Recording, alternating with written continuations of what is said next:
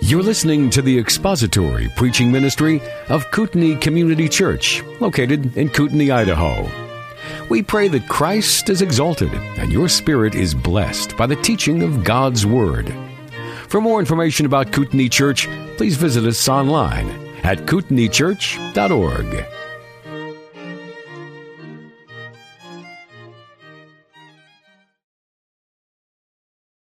We're going to read together the first 18 verses of John 10. Truly, truly, I say to you, he who does not enter by the door into the fold of the sheep, but climbs up some other way, he is a thief and a robber. But he who enters by the door is a shepherd of the sheep.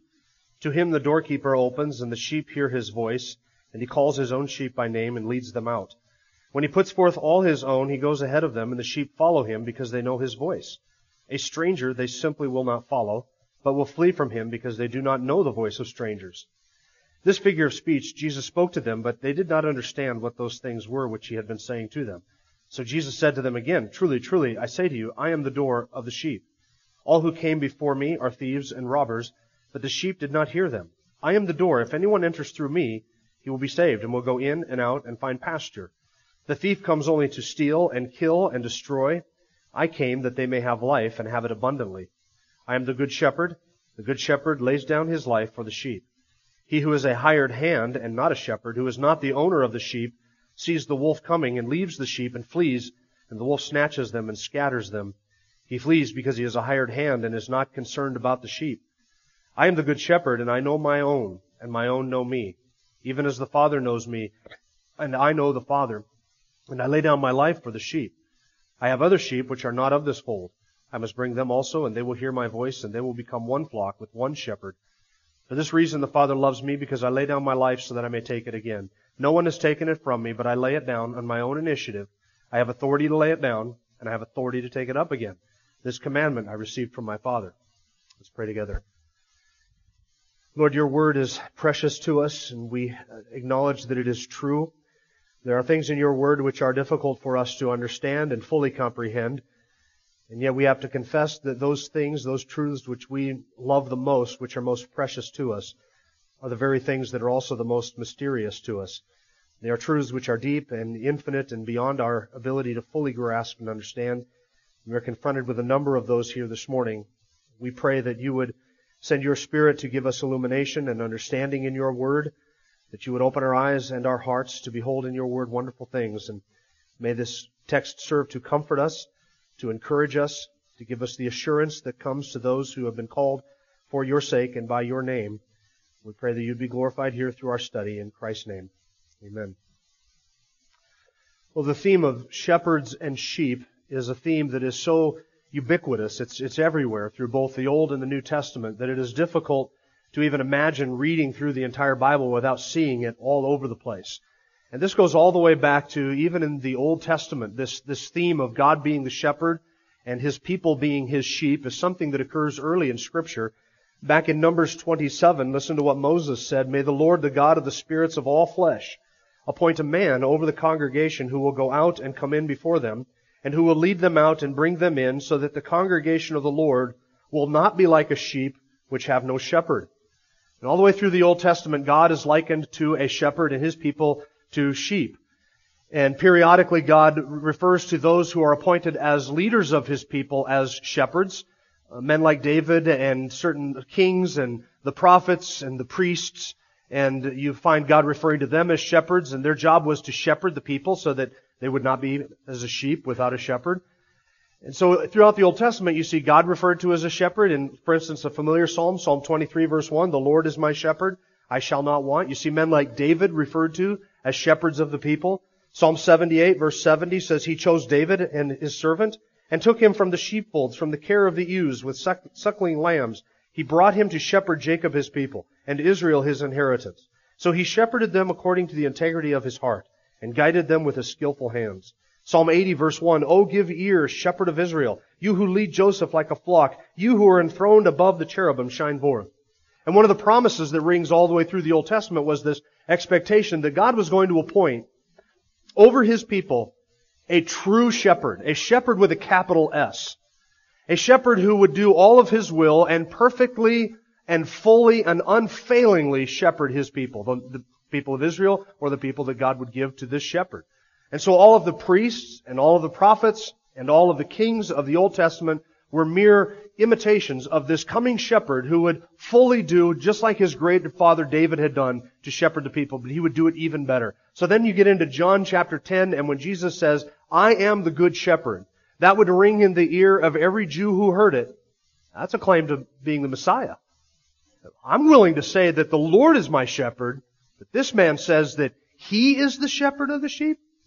This man is claiming to be the one whom all of the prophets looked forward to and promised that God would appoint a shepherd over the people who would unfailingly and fully and finally shepherd His people. So when Jesus says, I am the good shepherd, all of the Jews who heard that understood what He was claiming. It was a claim to deity, and it was a claim to be the Messiah. So we've been looking at John chapter 10, and we just got into the first 2 verses last week, and we've been looking at this analogy. In the first 2 verses, Jesus contrasts Himself as the good shepherd, the sincere shepherd of the sheep, with the thieves and the robbers. Those were the men who climbed over the wall, as it were, in our analogy, who had no legitimate access or ownership or right to the sheep, but they sought positions of power and influence within the sheepfold for the purpose of exploiting the sheep for their own ends. And we saw who Jesus is referring to by thieves and robbers. He is referring to the Pharisees of chapter 9, verse 40 and 41, where they asked Him the question, we are not blind too, are we? And Jesus answered by saying, yes, not only are you are blind leaders of the blind, and you are entirely unfit to spiritually shepherd the people of Israel. Then He contrasts, and the point is to contrast Himself with those false shepherds, those thieves and those robbers. And we saw that Jesus is the sincere shepherd of the sheep. Now today we're going to see that Jesus is the summoning shepherd. The summoning shepherd. And this is the point of verses 3 through 5. Verses 3 through 5, you will notice the repetition of the reference to the voice, or the shepherd's voice. And we're going to read it here in just a second. Before I read it, I want to refresh your minds as to the picture behind this. Some of you are new here this morning. You weren't here last week to catch this. And I want to, for the rest of you who were here last week, you may have slept through it, so I want to refresh your mind to the imagery of what we're dealing with here that Jesus is alluding to. In all of the cities in the nation of Israel, little towns and villages, there were these high-walled sheepfolds where all of the shepherds from the surrounding regions would come together at night, and they would put all of their sheep collectively into the sheepfold. And they would have a hired hand, a hireling, whose job it was to stay in the sheepfold for the night with the sheep and to guard the sheep. And he would shut the door, and the shepherds would go sleep, and the hired hand would watch over the sheep for the night. This was an enclosure without a roof, just walls around it, and the sheep would be safe in there from predators and from thieves and robbers, unless, of course, they crawled up over the wall to get access to the sheep, right? Then in the morning, the shepherd would come out, and the hireling inside, the hired hand inside the sheepfold, would hear the voice of the shepherd, recognize that this was somebody whose sheep this was, and had legitimate access and rights to the sheep. He would open the door, and then the shepherds would stand outside the sheepfold, and they would simply call out, and the sheep inside the sheepfold would come out, each to their individual shepherds. And none of the sheep would go to a shepherd that was not their own, because they fled from the voice of strangers. They didn't recognize the voice of strangers. But the voice of their own shepherd they recognized, and in this way the shepherds could quickly and efficiently separate their sheep from all of the other flocks. And then they would lead them out through the door and take them out to pasture by day, and at night they would return back to the sheepfold, and the whole process would begin all over again. So that is the analogy that is here. So we looked at the thieves and the robbers in verses 1 and 2. Now in verses 3 and 4, I want you to notice the repetition of the voice of the shepherd, because this is now the role of the shepherd summoning his sheep. Verse 3, to him, the door, that is to the shepherd, the legitimate shepherd, to him the doorkeeper opens, and the sheep hear his voice, and he calls his own sheep by name and leads them out. When he puts forth all his own, he goes ahead of them, and the sheep follow him, because they know his voice. A stranger they simply will not follow, but will flee from him, because they do not know the voice of strangers. Now notice that the word voice is mentioned in all three of those verses, verse 3, verse 4, and verse 5. And this is the central feature of this part of the analogy. And the question is this: what does the voice of the shepherd do for the sheep? Because the emphasis is on the voice. So we want to look at what the voice of the shepherd, the true shepherd, provides for his sheep. There are three things in the passage. First, the voice of the shepherd provides a means of calling the sheep to himself. Second, a proof of his ownership of the sheep. And then third, security for the sheep. So a means of calling the sheep, the proof of ownership of the sheep, and then third, security for the sheep. And all three of those features are here in our text. And we're going to begin with the first one. The voice of the shepherd provides a means of calling the sheep to himself. Now the analogy or the picture is a real simple one. And you all understand how this would work. The shepherd approaches the sheepfold. He calls out to the hireling inside. And by hireling, I don't mean that in a derogatory way. Sometimes we use the term hireling in a pejorative fashion. That's not what I mean. The hired hand inside the sheepfold. And he would recognize the voice of the shepherd, open up the door to the sheepfold, and the shepherd would call, and his sheep would come out through the door, and he would lead them out, pull them out, and take them off to pasture. That is the picture behind the text. Somebody asked me, by the way, completely aside, somebody asked me this last week, a good question. They said, I've heard sermons where people say that there was no door, it was just a walled enclosure, and the shepherd would lay down in front of the opening, so that if the sheep wanted to go in or out, or if a wolf or a thief or a robber wanted to go in or out, they had to step over the shepherd.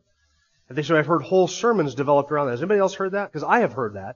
I have heard that analogy. Some of you have heard that analogy. And this person asked the question, why didn't you say that last Sunday? Why did you leave that out? And the answer is because there was no resource that I had in my hands or my library which gave that analogy or that picture.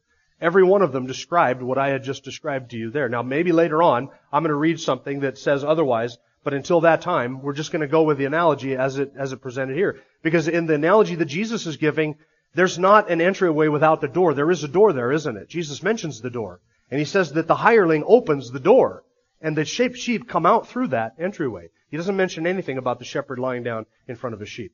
Okay, so what is it that the voice of the shepherd provides for his sheep? He provides, first of all, a means of calling the sheep to himself. Jesus says to him, verse 3, the doorkeeper opens, and the sheep hear his voice, and he calls his own sheep by name and leads them out. And they recognize his voice. Now, the physical or the picture behind it, the cultural practice is pretty straightforward. But here's the question for us. To what spiritual reality is Jesus pointing to with this analogy? What spiritual parallel is he describing?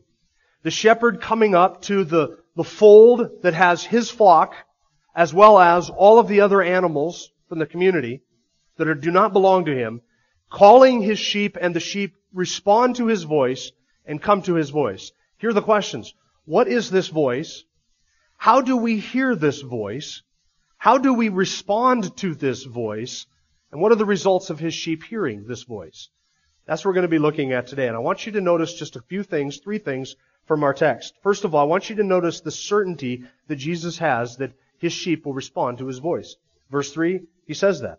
The sheep hear his voice, and he calls his own sheep by name and leads them out. There's no hint of uncertainty in here as in he calls out and hopes that his sheep come to him in some way. He hopes he can lure them out. No, not at all. He calls and the sheep come. This is so straightforward of an analogy, it's hard for us to miss.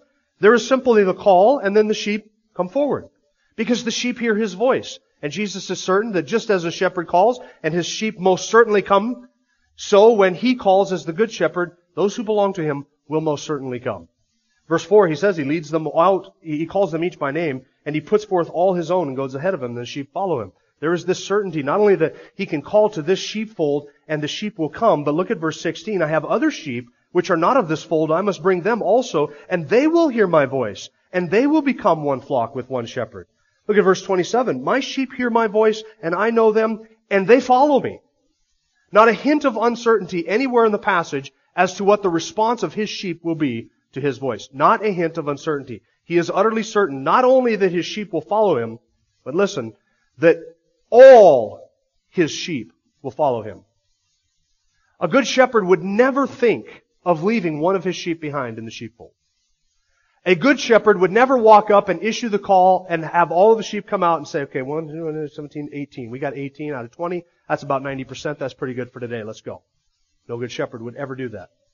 A good shepherd would make sure that he counted and that every last sheep that was his was accounted for and came to him before he headed off to pasture. He would make absolutely certain that if he had 20 sheep the night before when he put them in, that he had 20 sheep when he left. It is all of the shepherd's sheep that come to him. This is just like the promise in John 6 verse 37. All that the Father has given to me will come to me. Not, I hope that all or most or at least a good portion of those that the Father has given to me will come. But all that the Father has given to me will come to me. My sheep will hear my voice and they come. No uncertainty whatsoever. Second, I want you to notice that the individual nature of this call. He calls his own sheep by what? By name. By name. It was not uncommon for shepherds to name their sheep, like you name cats and dogs. They had names for their sheep, and they would call the sheep, and the sheep would come to them by name. Just like when you call your cat or a dog, well, not your cat, but when you call your dog comes. For the sake of the analogy, leave cats out of it for just a second. But you call your dog, and your dog comes in response to the name. There is an individual call. And if you have a pack of dogs, and one of them is yours, and he loves you, and he has a name, and he knows his name, and you call to that dog, he will come out of that pack and follow you. Or he'll get disciplined, right? Or you go and you fetch him, and you grab him and you bring him. There's no uncertainty here. It is an individual call. He calls his own sheep by name because the shepherd knows his sheep. He knows those who are his. He can look out over the mass of the sheep that are there, and he can say, that one belongs to me, and that one belongs to me, and this one belongs to me, and that one belongs to me. And he simply calls them, and they come, and he calls them all by name. It is an individual call that is being described here. And then third, I want you to notice the purpose of this call. It is so that he might lead them out to pasture. Look at verse 9. I am the door. If anyone enters through me, he will be saved, and will go in and out and find pasture. The thief comes only to steal and kill and destroy. I came that they may have life, and they might have it abundantly. Again, verse 27, my sheep hear my voice. I know them. They follow me. I give them eternal life, and they will never perish, and no one will snatch them out of my hand. My Father, who has given them to me, is greater than all, and no one is able to snatch them out of the Father's hand. I and the Father are one. The result of this call is eternal life. He calls his sheep. There is no uncertainty in his voice whatsoever that all of his sheep will not come to him, or that all of his sheep will come to him. He is certain of that. It is an individual, personal, unique, direct call to his sheep. And then the purpose of that call is that it results in his sheep coming and receiving eternal life and having life abundantly and being secured because they belong to this shepherd. So what is it that we are describing here? We are describing something that we would call or refer to as the effectual call. The effectual call. This is different, as you're going to see in a moment, from the general call or just the proclamation of the gospel. Jesus is referring here to an effectual call.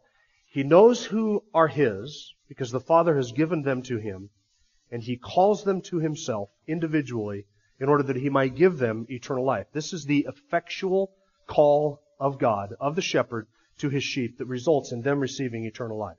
Now some would argue and say, no, hold on, Jim. There is no such thing as an effectual call. God calls all men everywhere the same. There is no distinguishing in the call itself. He calls all men to himself in the same way. There's just a general call. And God does not give any more grace to one than he does to another. But he calls all men equally, all men the same. Some of them will come and some of them will not. But it has nothing whatsoever to do with the calling or the voice of the shepherd. Now I ask you this, does that theology fit this text? Not in any way. The only theology that fits this text in this analogy is that there are some sheep who belong to that shepherd. And when he calls, they come because they are his. And they recognize his voice. And their calling or their coming is a result of that call. That's the theology that fits this text. Jesus is saying there are some who are mine, and when I call them, they come. I give them eternal life. I keep them, and no one takes them from me. I gather in all of those whom the Father has given to me because they're mine. And because they're my sheep, they will come to me. Because they hear my voice, they will run from strangers. This is the effectual call. That idea of call or calling is all the way through the New Testament. Sometimes we read through the New Testament, you will read this over and over and over again. A lot of times our eyes pass over references to this without even giving it a second thought. In fact, the very word church in the New Testament means to be called. Your salvation is being called. The fact that you are a saint, you are referred to in Scripture as the called. You are the called ones. You are the church, and the Greek word is ekklesia. Ek meaning out of, klesia from the Greek verb kaleo, which means to call. If you gather together as the church, or if you are part of the church, and I don't mean Mother Church as in Roman Catholic Church, but if you are part of the church, the body of Christ that belongs to Him, you belong to the assembly referred to as the called out ones, the ekklesia. You have been called out of something, out of the world. And every time you use the word church, you betray that this theology is true. Every time. Because you're saying, I belong to the called out assembly. Those who have been called out of the world to something else. You and I do not belong to the group of people or the assembly of people who by an act of their own will and their own volition made a good decision to leave something and come to something else. That's not the assembly. We are the assembly of the called out ones. The church. The ecclesia. Those who have been called, and your salvation is referred to as your calling from God, being called to eternal glory, being called by His grace. That's how your salvation is referred to all the way through the New Testament. Let me give you a few references. Romans chapter 1. I'm going to read these to you because I'd rather you hear the apostles describe this than Jim Osmond describe this. Romans chapter 1 verse 7. Paul writes his epistle to all who are beloved of God in Rome, called as saints. Not referred to as saints. That's not the idea behind there. But called as saints. Summoned as saints of the living God. Romans 8 verses 28 and 29. And we know that God causes all things to work together for good to those who love God, to those who are called according to His purpose. Who are the ones who are called according to the purpose of God? Next verse. For those whom He foreknew, not that He prognosticated or looked down through time. The word foreknew means to set His love on someone ahead of time. Those whom He set His love on, He foreknew. He also predestined to become conformed to the image of His Son, so that He would be the firstborn among many brethren. And these whom He predestined, He also called. And these whom He called, He also justified, or declared righteous. And those whom He justified, He glorified. All the way through that passage, those who have been called according to God's purpose, His predetermined, predestined plan, has resulted in the calling of certain people to Himself. Romans 9 verse 24, Paul says, even us, among whom He also called, not from among the Jews only, but also from among the Gentiles. And I say, Jim, that's just the book of Romans. That's that Calvinistic book. I hardly ever read that. Well, let me give you some other books that maybe aren't so Calvinistic. Right? How about the book of Galatians, 1 Corinthians, chapter 1, to the church of God which is at Corinth, to those who have been sanctified in Christ Jesus, saints by calling, not just saints by title. We call you saints, or refer to you as saints. No. You are saints by the calling act of God who has called you to Himself. That's the idea. Saints, by the way, is not a term that we use to refer to people who have been dead long enough for us to forget all their bad deeds and make up some good deeds and assign a few miracles to them and then grant them this title of saint to them. That's not it. All who are called are saints. They're set apart. Saints is a reference to believers, those who have been saved. Every individual here is a saint. You don't have to wait until you're dead and have the church declare you to be a saint. You are a saint if you are in Christ Jesus. You are a believer. 1 Corinthians 1, 22 and 24. This is one of my favorite passages. For indeed Jews ask for signs and Greeks search for wisdom, but we preach Christ crucified. To the Jews a stumbling block and to Gentiles foolishness. But to those who are the called, that's whom? That's you and I. Both Jews and Greeks, Christ the power of God and the wisdom of God. To Jews this is a stumbling block. To Greeks this is foolishness. But to those who have been called, whether Jew or Greek, to those who are the called, this is precious truth, the wisdom and power of God. Galatians 1:6, I'm amazed that you're so quickly deserting Him who called you by the grace of Christ for a different gospel. Galatians 1:15, but when God who has set me apart from my mother's womb and called me through His grace. Ephesians 4:1, therefore I, the prisoner of the Lord, implore you to walk in a manner worthy of the calling with which you have been called. Ephesians 4:4, there's one body, one Spirit, just as also you were called in one hope of your calling. You hear this? Called. Calling. You're the called. You have been called. 2 Thessalonians 2:13 and 14. We should always give thanks for you, brethren, beloved by the Lord, because God has chosen you from the beginning for salvation through sanctification by the Spirit and faith in the truth. It was for this He called you through our gospel, that you may gain the glory of our Lord Jesus Christ. 2 Timothy 1:9. God has saved us and called us with a holy calling, not according to our works, but according to His own purpose and grace, which was granted to us in the Lord Jesus Christ from all eternity. 1 Peter 5:10, after you have suffered for a little while, the God of all grace who called you to His eternal glory in Christ will Himself perfect and confirm and strengthen and establish you. You've been called to God's eternal glory. 2 Peter 1:3, seeing that His divine power has granted to us everything pertaining to life and godliness through the true knowledge of Him who has called us by His own glory and excellence. This is what Jesus was referring to in John 6 verse 44 when He says, no one has the ability to come to me unless the Father who sent me draws him. This is the calling that Jesus is describing there. It's all the way through the New Testament. All the references to called and calling. Now listen, unbelievers are never described this way in Scripture. Never. It cannot be said of anyone who is an unbeliever that they have been called in this way. Only the church is the called out ones.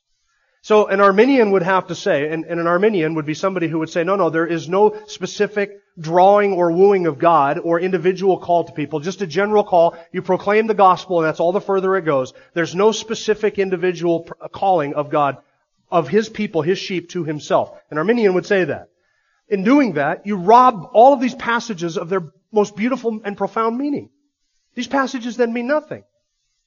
Because an Arminian would have to say that God has done nothing more for Jim Osmond than He has done for Adolf Hitler. Nothing. We both heard the same call. What distinguishes me from Adolf Hitler? I guess I came. Right? I did this on my own power and my own strength. But that's not what Scripture says. Scripture says that I have been called to His eternal glory. No unbeliever can say that. Because until an unbeliever comes to the shepherd, they have not been called. But all who have been called will come. His sheep will hear His voice, and they will come to Him. So are all men called equally? That is not the calling that Jesus is describing in John chapter 10. There is a calling by which all men are called. It is called the general call, or referred to as the general call. And the general call is just the proclamation of the gospel. When we command men to repent and to believe the gospel, that is a call that goes out to all men. We share the gospel and we tell people, you are sinners who need to be reconciled to God, and we beg them, we beseech them, we implore them, we argue with them, we beseech you, be reconciled today to God by the death of His Son. And when we call out to people like that, that's the general call. And Scripture refers to that. Revelation 22 issues a general call at the very end of the book of the very end of the Bible. The Spirit and the bride say, come. Let the one who hears say, come. And let the one who is thirsty come. Let one who wishes take the water of life without cost. That's a general call. Come. Come to the Son. Repent. Believe. Receive life. He who comes to me and eats of my flesh and drinks of my blood, he will never eat or hunger or thirst again.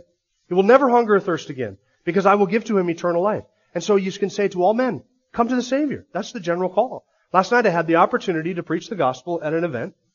And I did so, and I knew as I'm standing there before a crowd that's about the same size as this, maybe a little bit more, that there are unbelievers who are sitting in this crowd. And so I am freely confident and perfectly confident to be able to say to people, if you come to Christ today, you will find an atonement for your sin. You will find forgiveness and redemption and eternal life, and God will do that if you will repent and believe the gospel. And I beg of you today, be reconciled to God through the death of His Son. Come. That offer of the gospel is to be given freely and fully and as liberally as we can to all men. Go into all the world and preach the gospel, commanding to all men everywhere to repent, because God has fixed a day in which He will judge the world in righteousness through a man whom He has appointed, having given proof to all men by raising Him from the dead. Acts 17. That's the job. Go out and give that call to all men. But listen, in that general call, through the gospel, which is the power of God unto salvation, those who belong to the Son will hear His voice, and they will come. That is the confidence behind evangelism, by the way. If I didn't believe in this doctrine that God will, through my efforts of proclaiming the gospel, draw His sheep to Himself, if I didn't have that confidence, I would never proclaim the gospel. Why would I? What's the use in that? But because I believe that through the proclamation of the gospel, the shepherd calls his sheep to himself, and He does so unfailingly, and He does so perfectly, and He gathers in all those who the Father has given to Him, we can share the gospel fully and freely with all people. That's the general call, but in the general call, there is a call within a call, and that's the effectual call that calls men to the shepherd. Those who belong to the shepherd are called to the shepherd. Now, some people would raise an objection to this, and you might say, well, Jim, that doesn't sound very fair. It doesn't sound very fair for God to call some men differently than He calls other men. Well, is it fair? Is it fair? I don't see anything unfair with God calling those who belong to Him to Himself. That's not unfair to me. I guess it would go back to what you think a righteous and holy God owes to you or to all rebellious sinners. What does God owe to you? Does He owe this grace to all men? Is He obligated to show any grace to anyone, let alone this grace to all men? Or is God free to have mercy upon whom He will have mercy and to show compassion to whom He will show compassion? Friends, I would argue for the freedom of God to do as He pleases.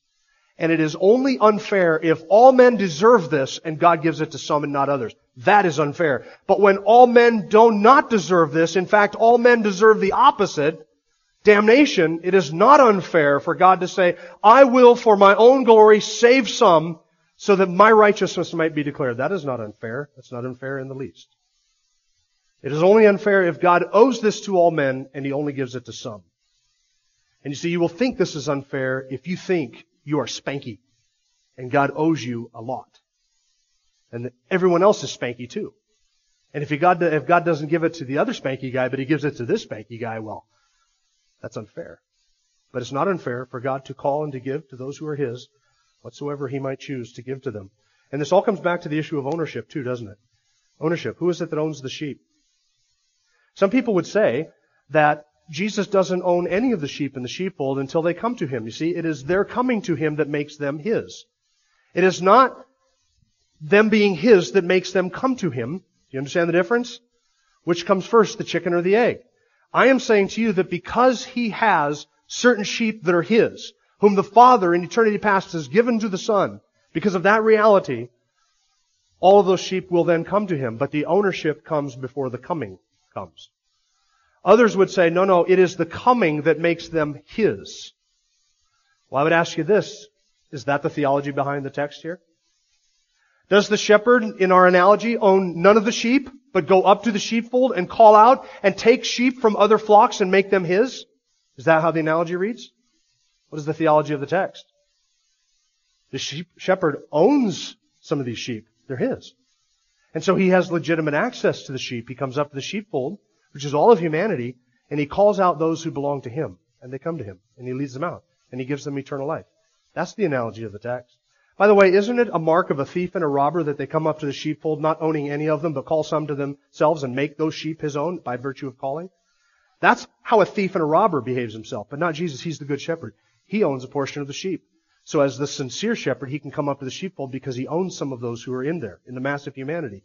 And He calls them out to Himself. So how is this voice heard then? How do we hear this voice? I would tell you this, it's not an audible voice, like Saul of Tarsus on the road to Damascus. It's not something you hear with a physical ear. It's not something you hear with a spiritual ear, in the sense that, whoa, what was that? I think I heard a voice. That must be the shepherd calling me to come to Himself. That's not it at all. When you think of hearing this voice, do me a favor, do not overanalyze this and turn this into some mystical, mysterious, quasi-foggy type of voice in the head, gobbledygook type thing. It's none of that at all. How do you know if you have heard the voice of the shepherd?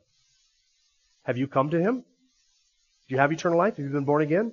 Have you repented of your sin and placed your faith in Christ and be given a new heart and a new life? Do you have eternal life? If you have eternal life, then you have come to Him. It's that simple. Listen, there was a point in the course and the life of every person who is in Christ when they heard through the proclamation of the gospel that all have sinned and fall short of the glory of God, and they said to themselves, I am one of those all. That group that describes all have sinned, I'm one of those. And furthermore, I have seen myself as one who deserves the wrath of God for my sin. I understand that if I were to die today, I would be in big trouble with God because my sin is unforgiven, and He's a just and a holy God, and I am under His wrath and His condemnation justly because of my sin, because of my rebellion, and my acts of violating and breaking His law. And then you heard about the Savior who came to pay the price for your sin. And you said, I need a Savior who has paid the penalty for my sin. I understand that Christ is that Savior who has paid the penalty for my sin. And now you understand through Scripture, because somebody shared it with you, that the response to that is repentance and faith. And you turn from your sin and you place your faith in the Son of God. That's your calling. That's your calling. How did it happen? Did you hear an audible voice? You didn't hear an audible voice. You just said to yourself, I desperately need Christ. And He has offered Himself to me. And I must come to Him, and I must have Him. He is mine, and I will not rest until I am certain that my sins are forgiven, and that I belong to Him and He belongs to me. And you came. That's salvation. That's the calling that we're talking about.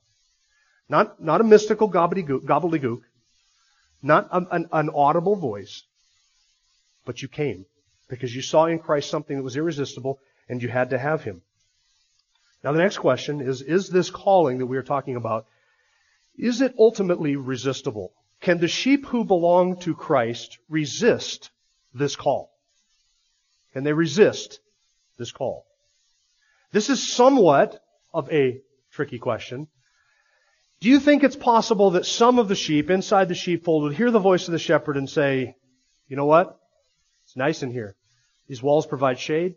I met some nice sheep friend over the nights, and I finally got a nice place on the ground to lay down here in the shade, and I can hang out here. I'm finally comfortable. Why get up and go walking around looking for my food?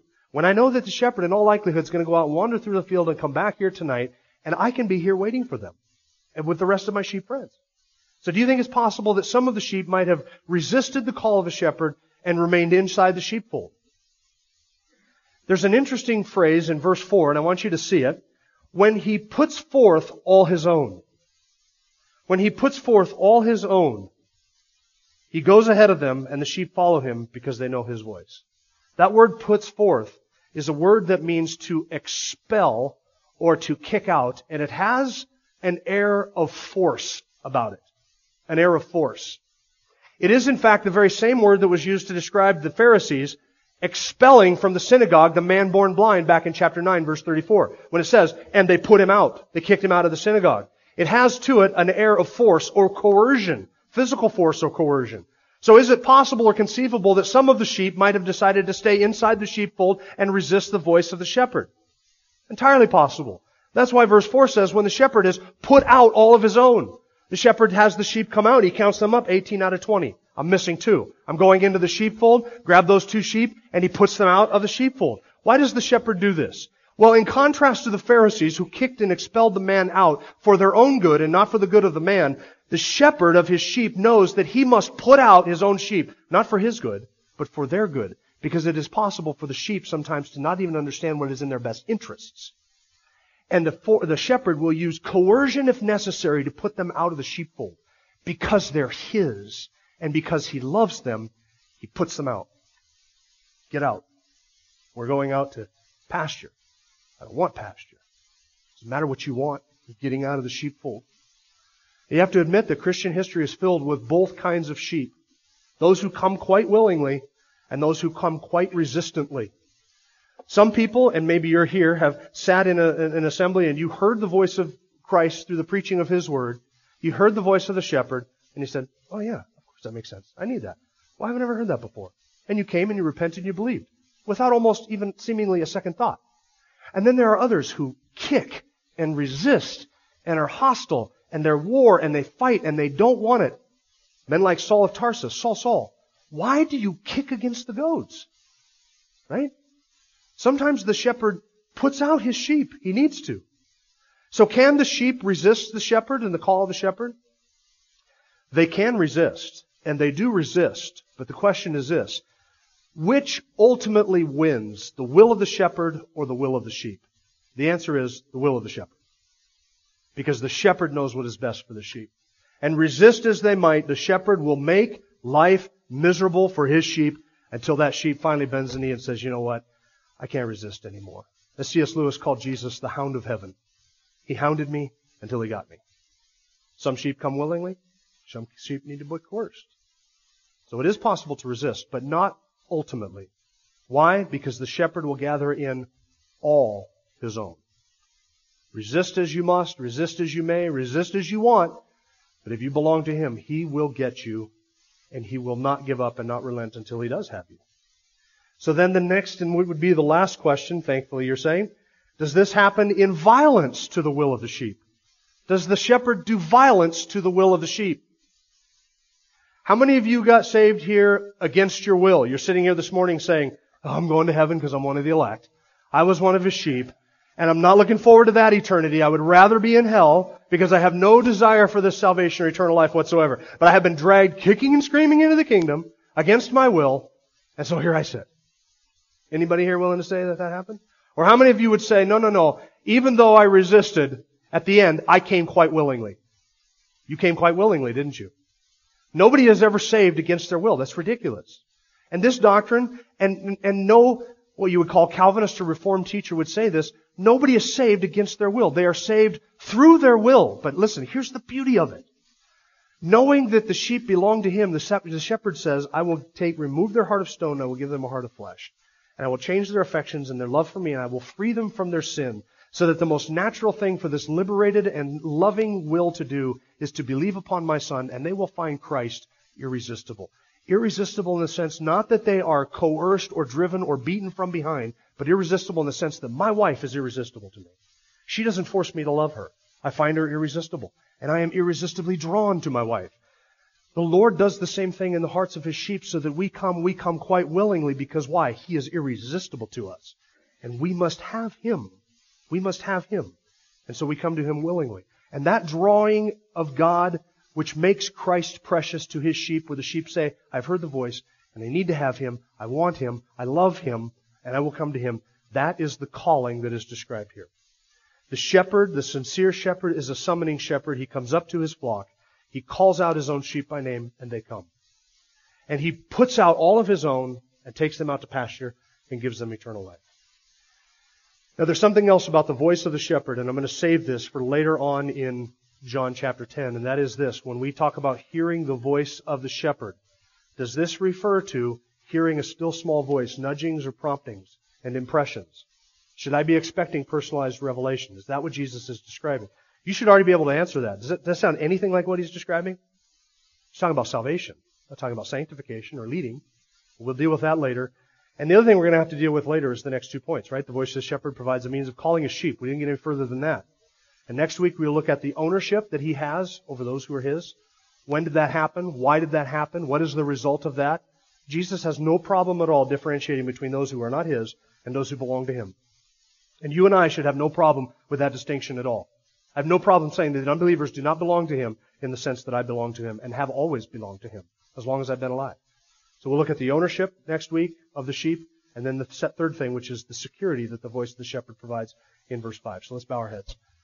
Oh, Father, these things are so magnificent and eternal and infinite in their depth. And our hearts marvel that You would love us at all, let alone set Your love on us from eternity past. We thank You, because that's all we can do, that You have given us to Your Son. That is not something that we had anything to do with. We are simply the recipients of Your free, unmerited grace.